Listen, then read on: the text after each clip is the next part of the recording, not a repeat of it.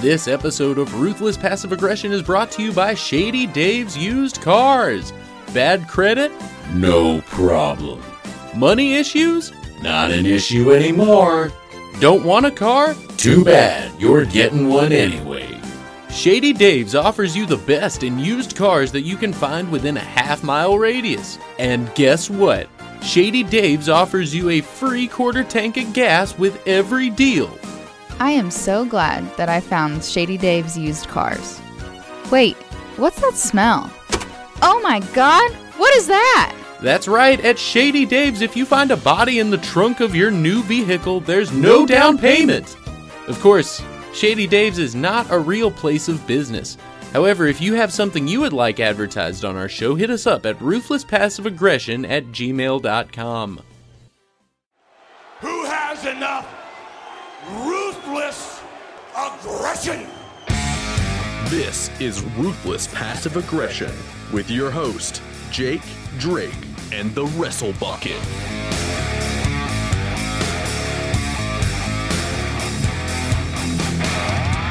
Welcome to Ruthless Passive Aggression, the podcast where we take a passive look at the good, the bad, and the worst of the golden age of grappling, the Ruthless Aggression era. I'm Drake Jackson.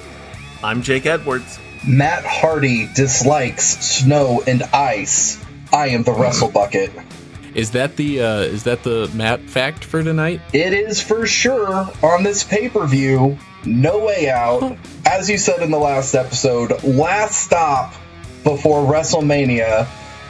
We cut it off just in time to start off this little chunk of content with a Matt Hardy match. Yeah, this is of course No Way Out 2003, part 2. If part 1 was released earlier, go back and listen to that. Make sure, hey, you know what? Go back and listen to all the podcasts. They're pretty good. I think they're okay. Drake worked really hard editing those together, and Bucket and I worked really hard to talk about it. Yeah, I don't know about working really hard. It's fun. We have a good time, but we also we like to be successful too. Right. So, right where we left off, as Bucket was saying, Human Affliction t-shirt, Josh Matthews interviews Matt Hardy backstage about Matt losing weight for the Cruiserweight title match.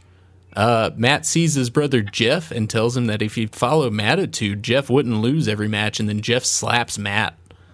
I remember this being in a lot of video packages, and like when I'd go on YouTube and look up like Hardy Boys tribute video or like Jeff Hardy tribute video or anything. It was always like a slow motion Jeff slapping Matt.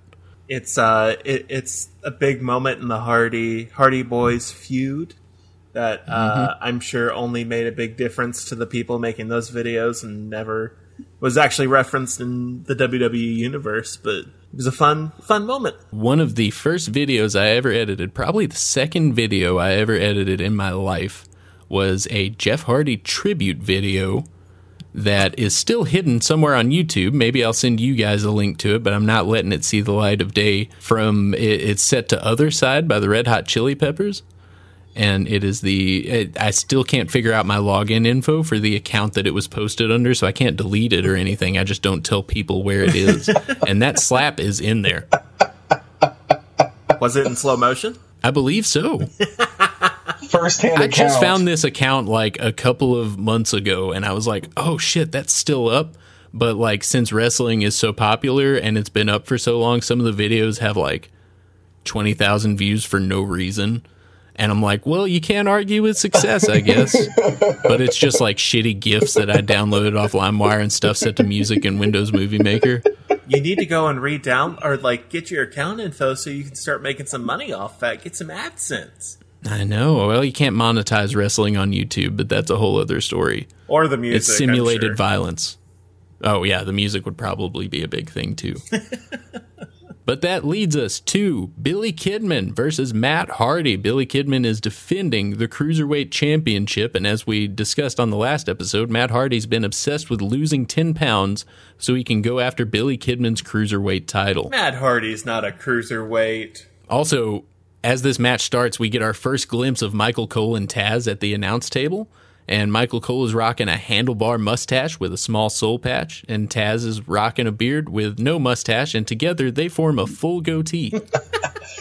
And Michael Cole is wearing the leather jacket that Ric Flair should have been wearing in the Evolution segment earlier in the show.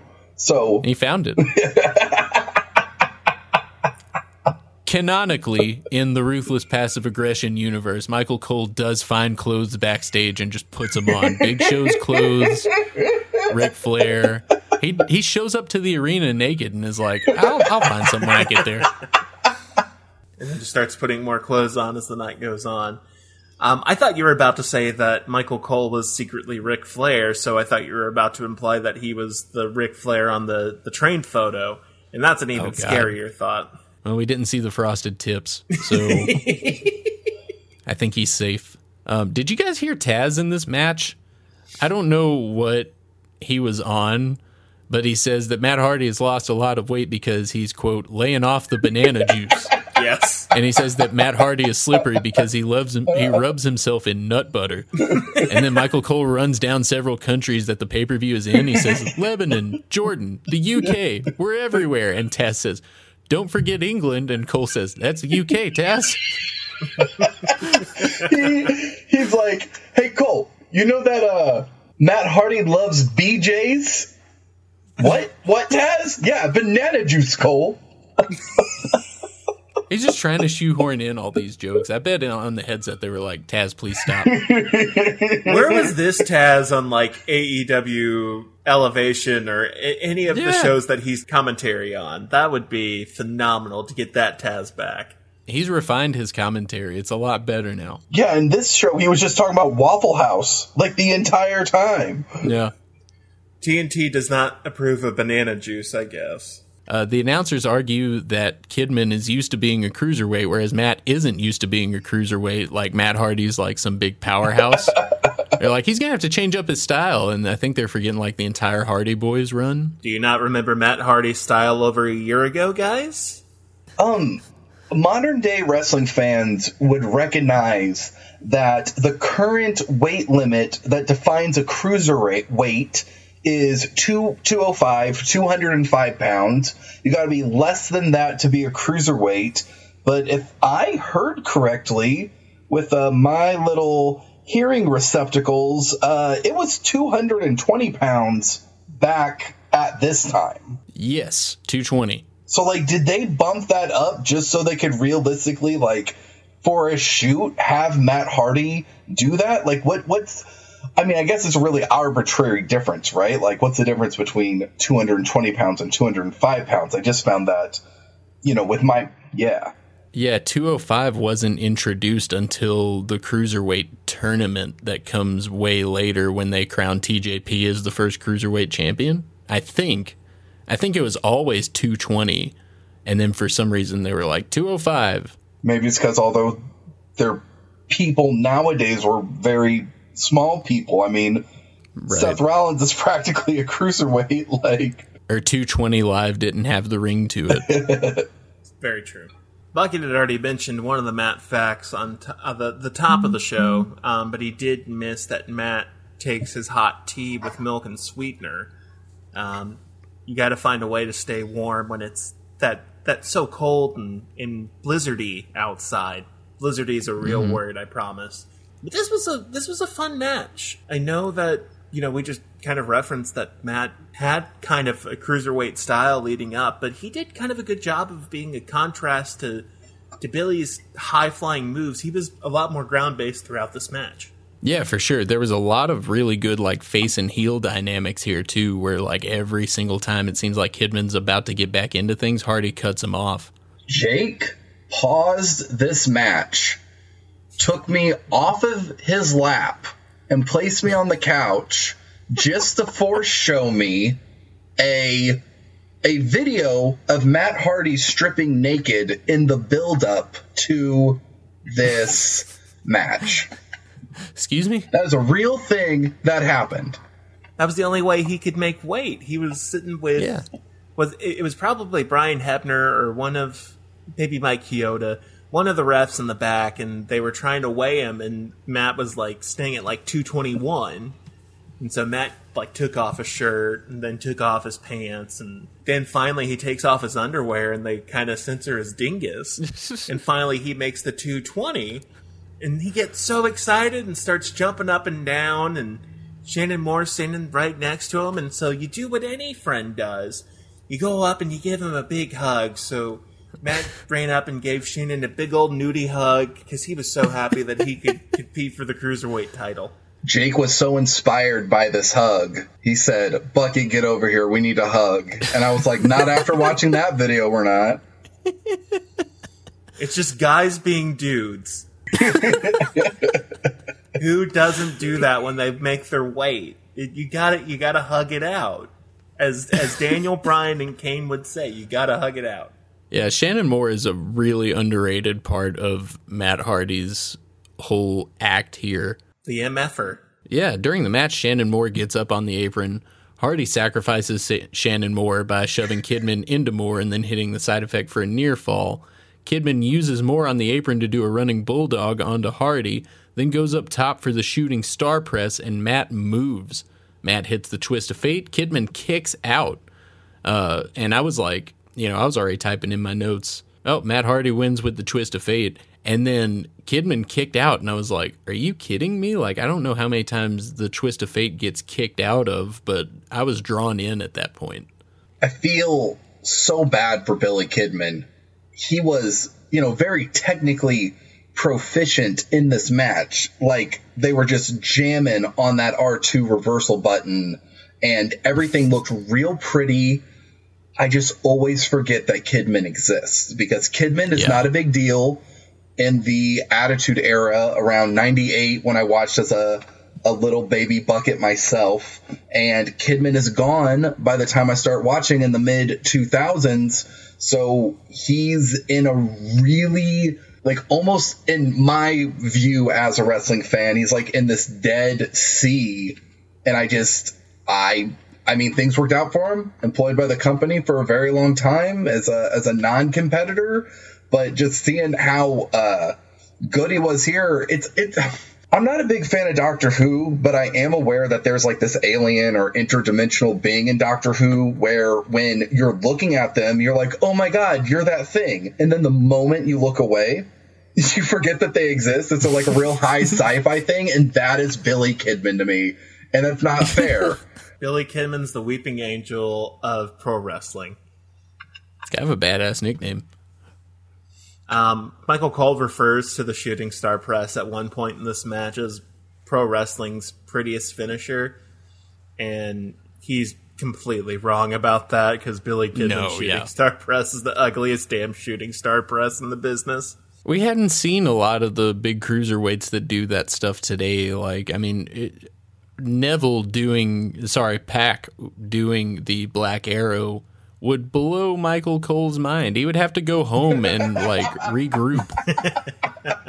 He would immediately take off all of Ric Flair's clothes, walk out into the snow of Quebec, never to be seen again.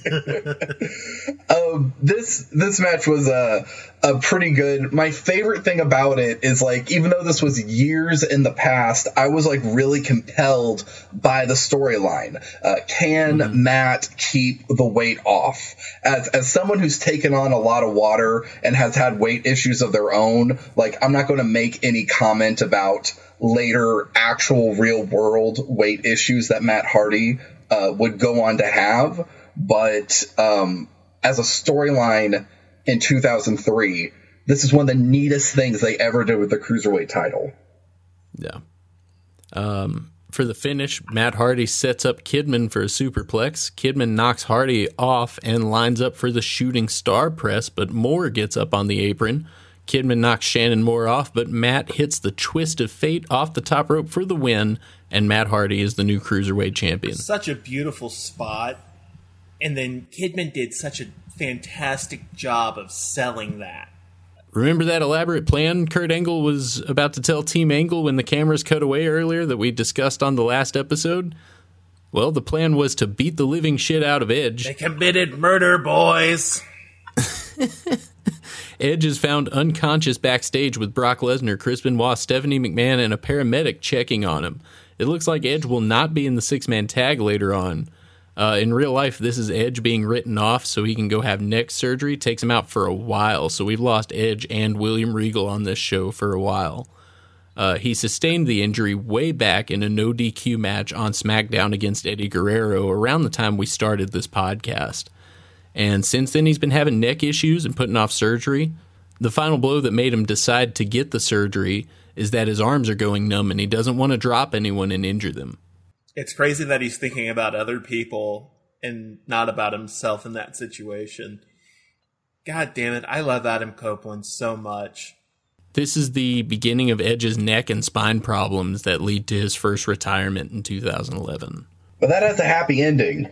We're not there yet, but it does. In the prologue, in the epilogue of the story that is Edge, everything's fine. Don't you worry. We discussed that on our first episode because Edge returns from the Royal Rumble. And please, let me remind you, go back and listen to the old episodes. You already listened to them? Listen to them again. Who cares? Who gives a shit? Nothing's real. If you want to let us know that you went back and watched those episodes, tweet us at RPAPod and just say yes. Tell us if Edge won the Royal Rumble. I don't know if anyone's done that for us yet. No context, yes or no. You guys have been able to make that reference, and I haven't yet, and I am so happy. Yes! The next match, SmackDown presents Big Show with Paul Heyman versus The Undertaker. Why? Why does Paul Heyman hate us so much? The Sheet Taker, he went through hell in a cell. No! Wait a minute! The Big Show! Ambushing The Undertaker from behind! Oh my God! What the hell's he? No! Oh my... Damn it, no! Did you hear the thud when The Undertaker crashed into that equipment below? This is a very serious situation. He's back! The Phenom making his return since being injured by the Big Show! I got one thing on my mind, and it's revenge. You see, the dead man's got a new philosophy since he's been back, and that is just shut up and fight. So for once in your life, Big Show, be a man and fight me. Excuse me, sir. The Big Show is not here tonight. However, the Big Show has sent you a personal message. Oh, he's really, really sorry. Yes, he's really, really sorry. Oh! Thanks for coming. The Undertaker's never been one for surprises. The Big Show is not here tonight. However, this gift will convince The Undertaker. I bring to you a message to forgive the Big Show. Oh, Brother Love slammed. The Undertaker did not want to hear any of it. I think this requires a little bit of culture. Do you really want to hurt me? The hell? The Big Show's really, really sorry.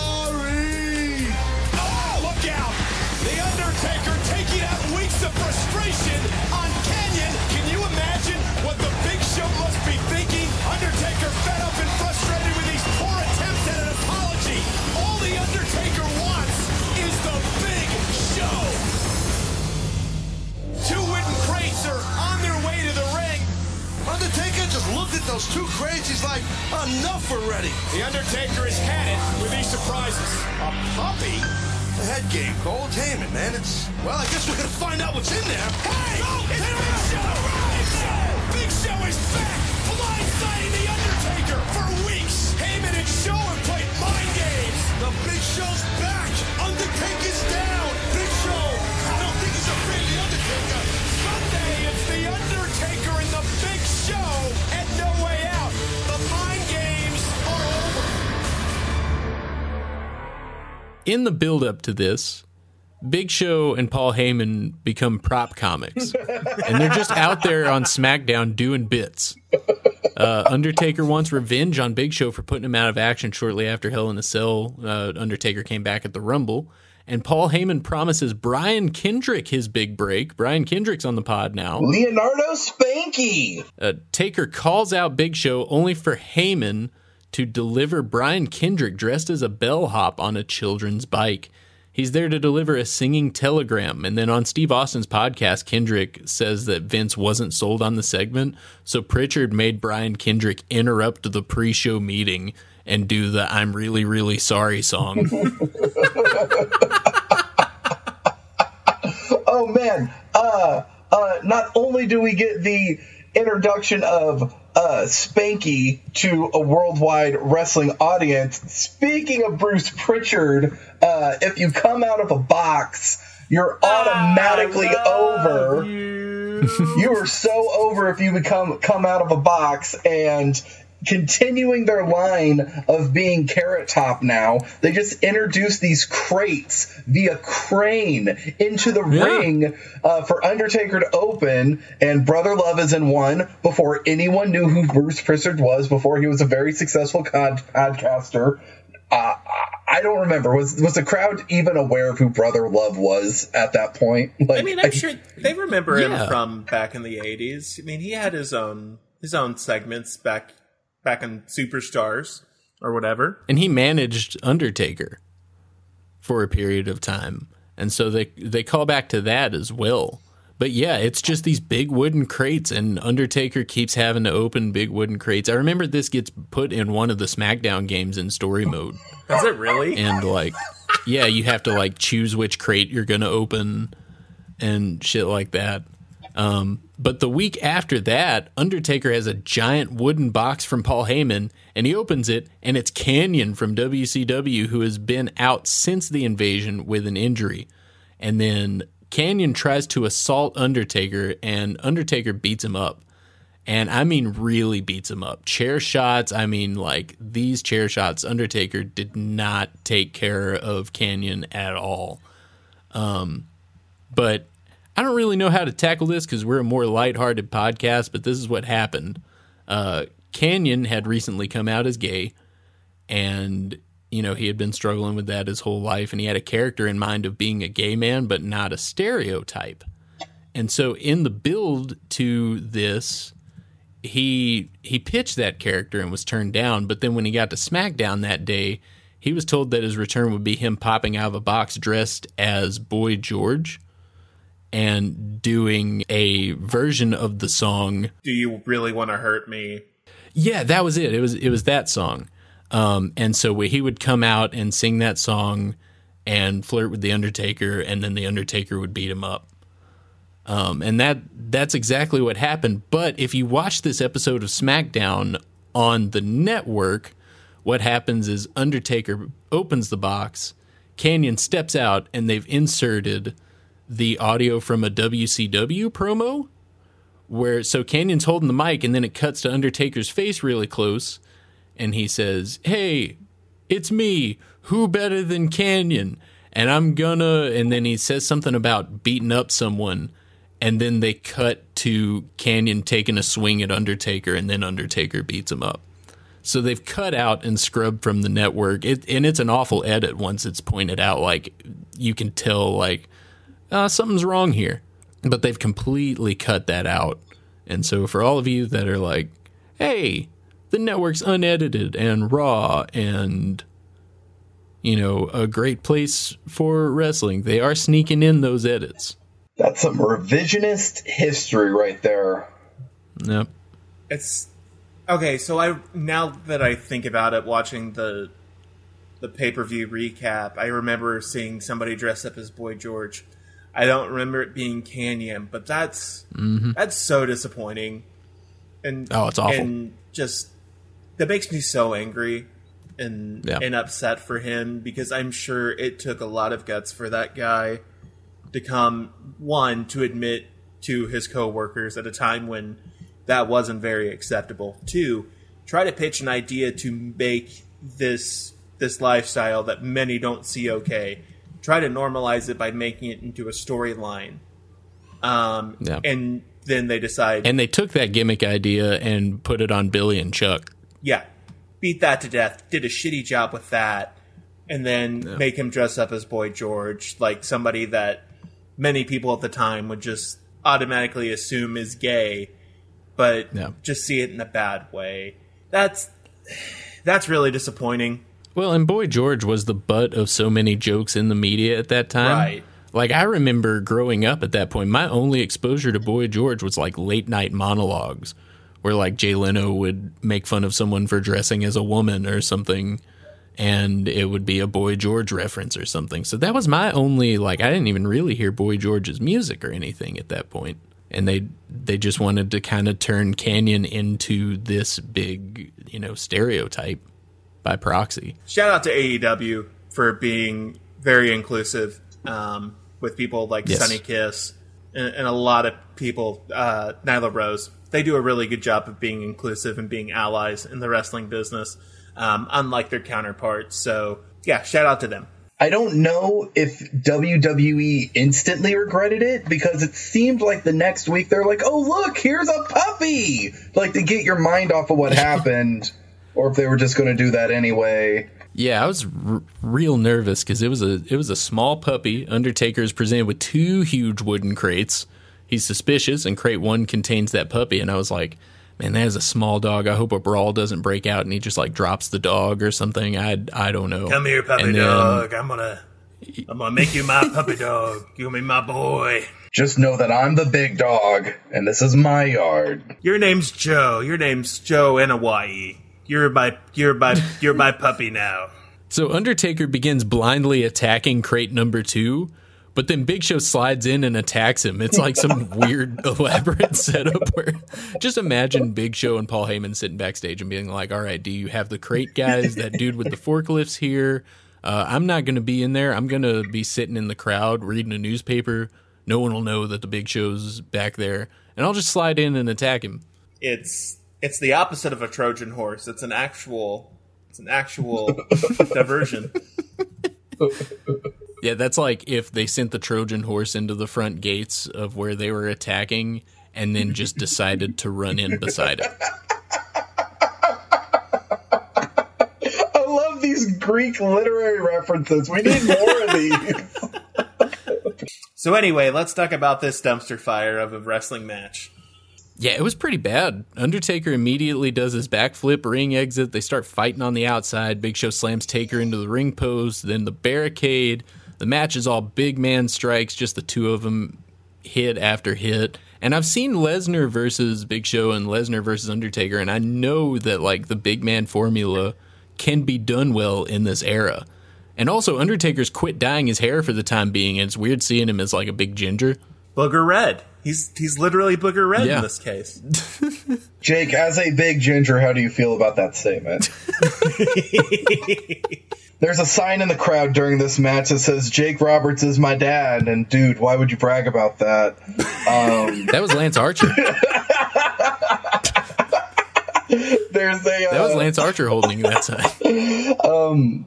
They call Undertaker the big dog in his big yard, which is, foreshadowing, I suppose, to the torch passing moment. They were building Roman already. Big Show has red underwear in this match. Yeah, booger red.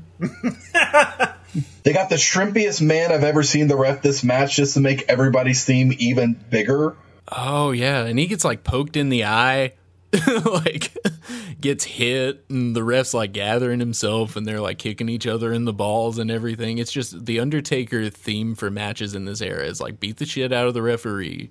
And I'm pretty sure it's Earl Hebner's kid, so the crowd was probably really into Brian Hebner getting beat up in this match. Oh, yeah. He's like running in the air away from the big scary monsters like he's Shaggy from Scooby-Doo. Like, I could not take my eyes off this referee, which probably makes him a bad ref, like, because you're not supposed to notice them doing their magic behind there. But I was just watching them. Right. And he was always getting knocked out of the way.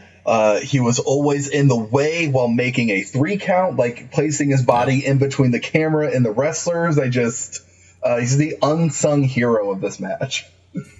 Yeah. Sylvain Grenier did a better job of being a referee than the actual referee did during this pay-per-view. Well, and so at one point, Taker reverses a slam into a Dragon Sleeper because they're really trying to get that over as a finish, because this is kind of when Taker starts watching MMA, and he's like, oh yeah, I could do that. Heyman hops up on the apron, Taker breaks the hold to go after him, and then toot toot, A-Train is back. A-Train rolling down the line. He tries to run in, but Undertaker stops him, and then Taker hits his dive over the ropes onto Heyman and A-Train. And I'm going to take a break here because here's something I read from the dirt sheets.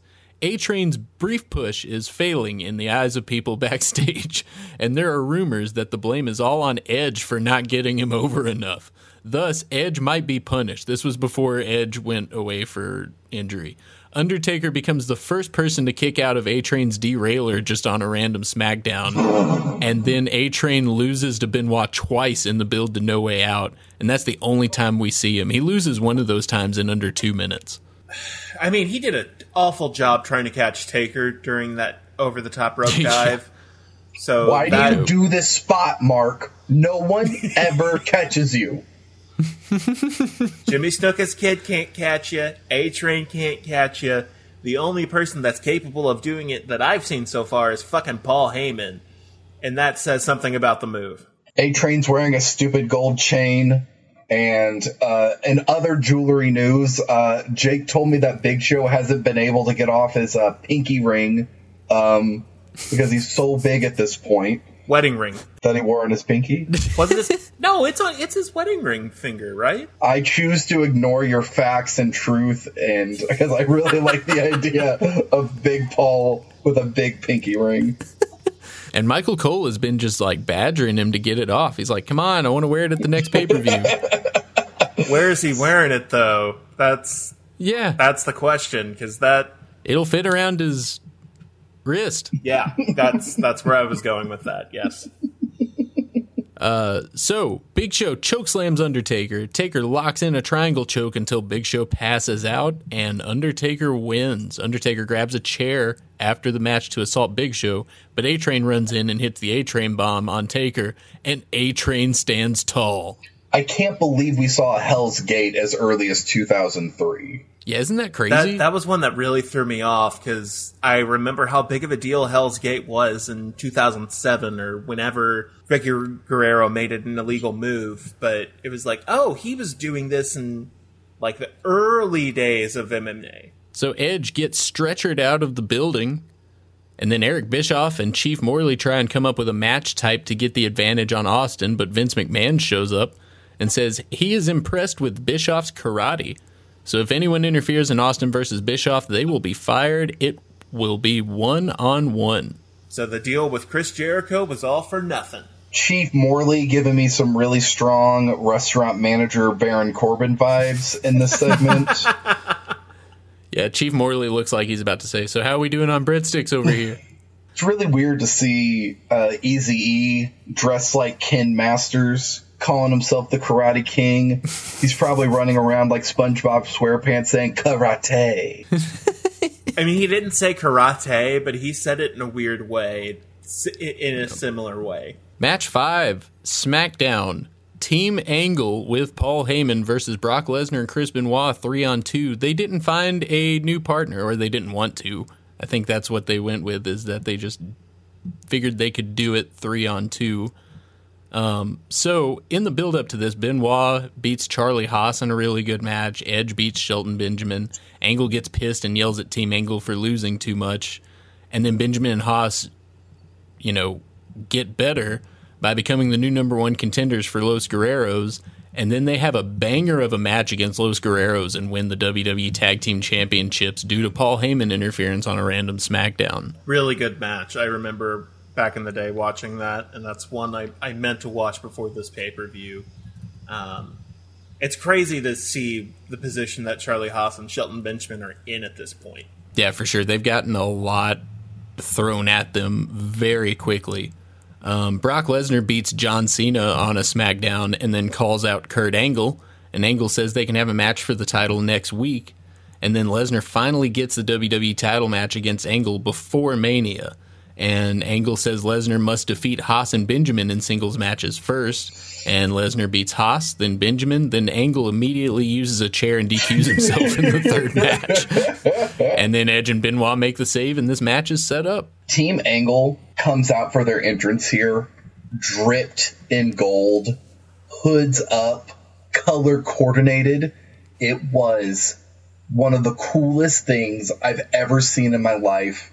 I kind of wanted to commission an artist to do a oil painting of it so I could hang it in my den with the vibes that I was getting off of it. If this would have been happening in America, everyone would have loved it. But we are in Canada. They were sitting there and they weren't appreciating what they had in front of them. I cannot overstate to you how freaking cool they looked. Being a video guy, they had one of the smaller cameras, stable, like still shot cameras, set up behind the stage that they would take during certain points of the night. And when when Angle puts his arms up in the air and they take the pyro, they take that shot, and that was just a phenomenal shot. Made him look badass. That from behind shot is so good. They end up using it in hype videos for Randy Orton when he starts doing the pose and like the rain shower comes down. They did it a few times for when Jericho does the like arms up reverse angle so you could see his face and then the crowd behind him. It's such a fun shot. I wish they still did it today. Really? Hey, AEW, bring that back. Put it on the Cody entrance. Put it on Cody's big magical door that he comes out of. Just strap it to that. We'll see how it looks. Definitely use it for CM Punk. We got to get the CM Punk reference in. So take that during its clobbering time. We'll be happy. During this match, Benjamin and Haas do a lot of heavy lifting for Kurt Angle, which I think is smart because, I mean, the general audience doesn't know it right now, but Angle is hurt. And he's planning on leaving after WrestleMania and taking a lot of time off because, I mean, he is in a real bad way here. And then Brock makes it even worse during this match where he legitimately breaks Kurt's neck. Yeah, it only gets worse as the build to Mania goes on. And like he said, his neck gets broken in this match. And I don't think it's immediately diagnosed. I think it's something that they find out later. So, like, we're potentially losing Angle here. Spoiler alert, we don't. But, like, we just lost Regal and Edge as well. The roster's dwindling at this point, and they're going to start bringing in some other names to try to fill it out, and it's going to be a lot of failed experiments that I can't wait to get to. Oh, the next, 3 or 4 years are just awful experiments that we will not remember unless we start doing podcasts like these. Speaking of failed experiments, what type of catchphrase is toothless aggression?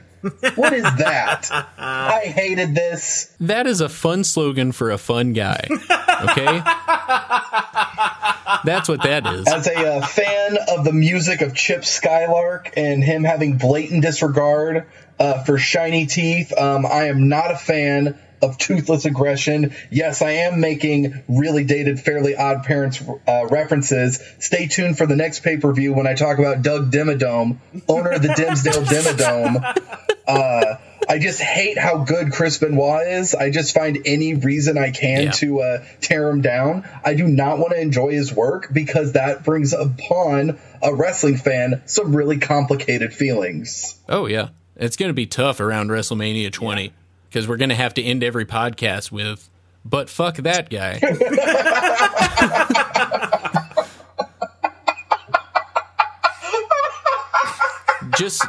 Just so none of our stuff gets taken out of context or anything later on, we are an anti-Benoit podcast. We're not a pro-Benoit podcast. Put him in the Hall of Fame, goddammit. Hey, don't start that. Don't start that. Demonetized. Thanks. We're going to lose what advertising we come back with, or we end up with, all right? This show's never going to get put on Peacock if you keep talking like that. Oh my gosh, what else happens in this match? Well, I'll tell you, Lesnar takes a nasty bump to the floor and Benjamin knocks him off the apron because Lesnar is ready to work. He is into this match. This was a very inspired Brock Lesnar during this time.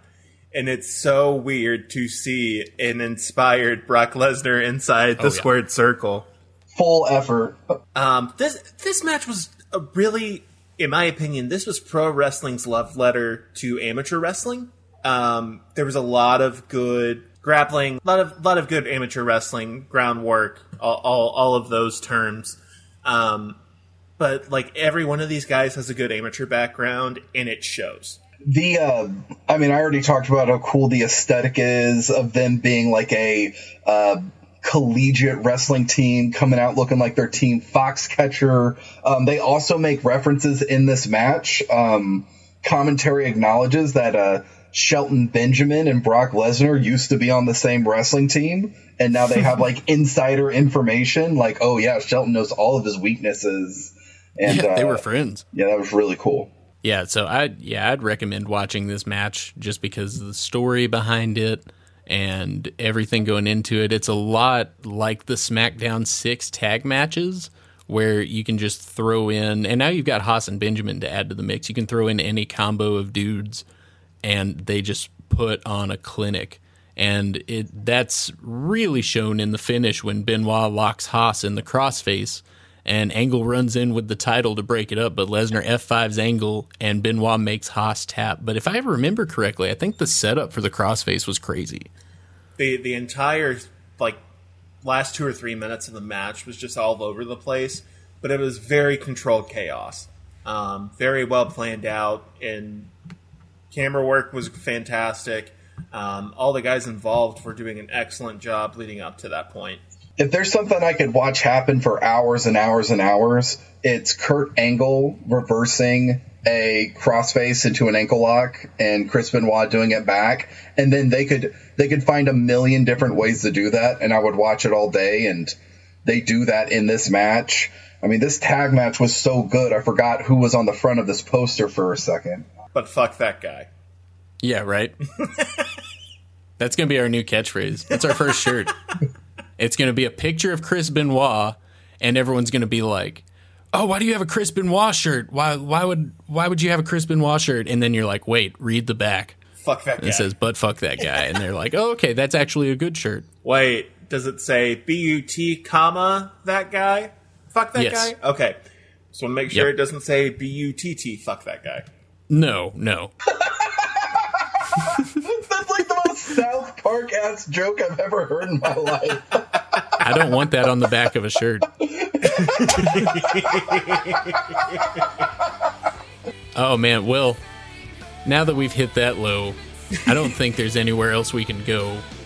But we're going to wrap it up for today.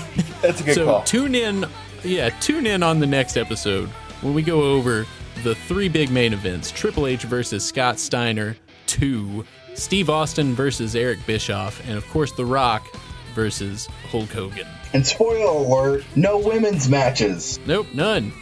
Hey, we talked about Victoria in the build-up to this with the Widow's Peak, and we talked about Lisa from Tough Enough. We've hit our quota. Yep. This is the Ruthless Aggression era. There's not too many women wrestling for some reason. There's no women's evolution in 2003. No. But we hope you enjoyed the podcast. Please give us a 5-star rating. Tell your friends. Subscribe. Just do whatever you can. Help us spread the word out. You know, we want to make this podcast as big as possible, and we hope you're enjoying the content. Thanks for those that have stuck with us through everything. We love you all. I'm the Wrestle Bucket. I'm Jake Edwards. And I'm Drake Jackson. We'll see you next time on Ruthless Passive Aggression when we look at part 3 of No Way Out 2003. Bye, buddies.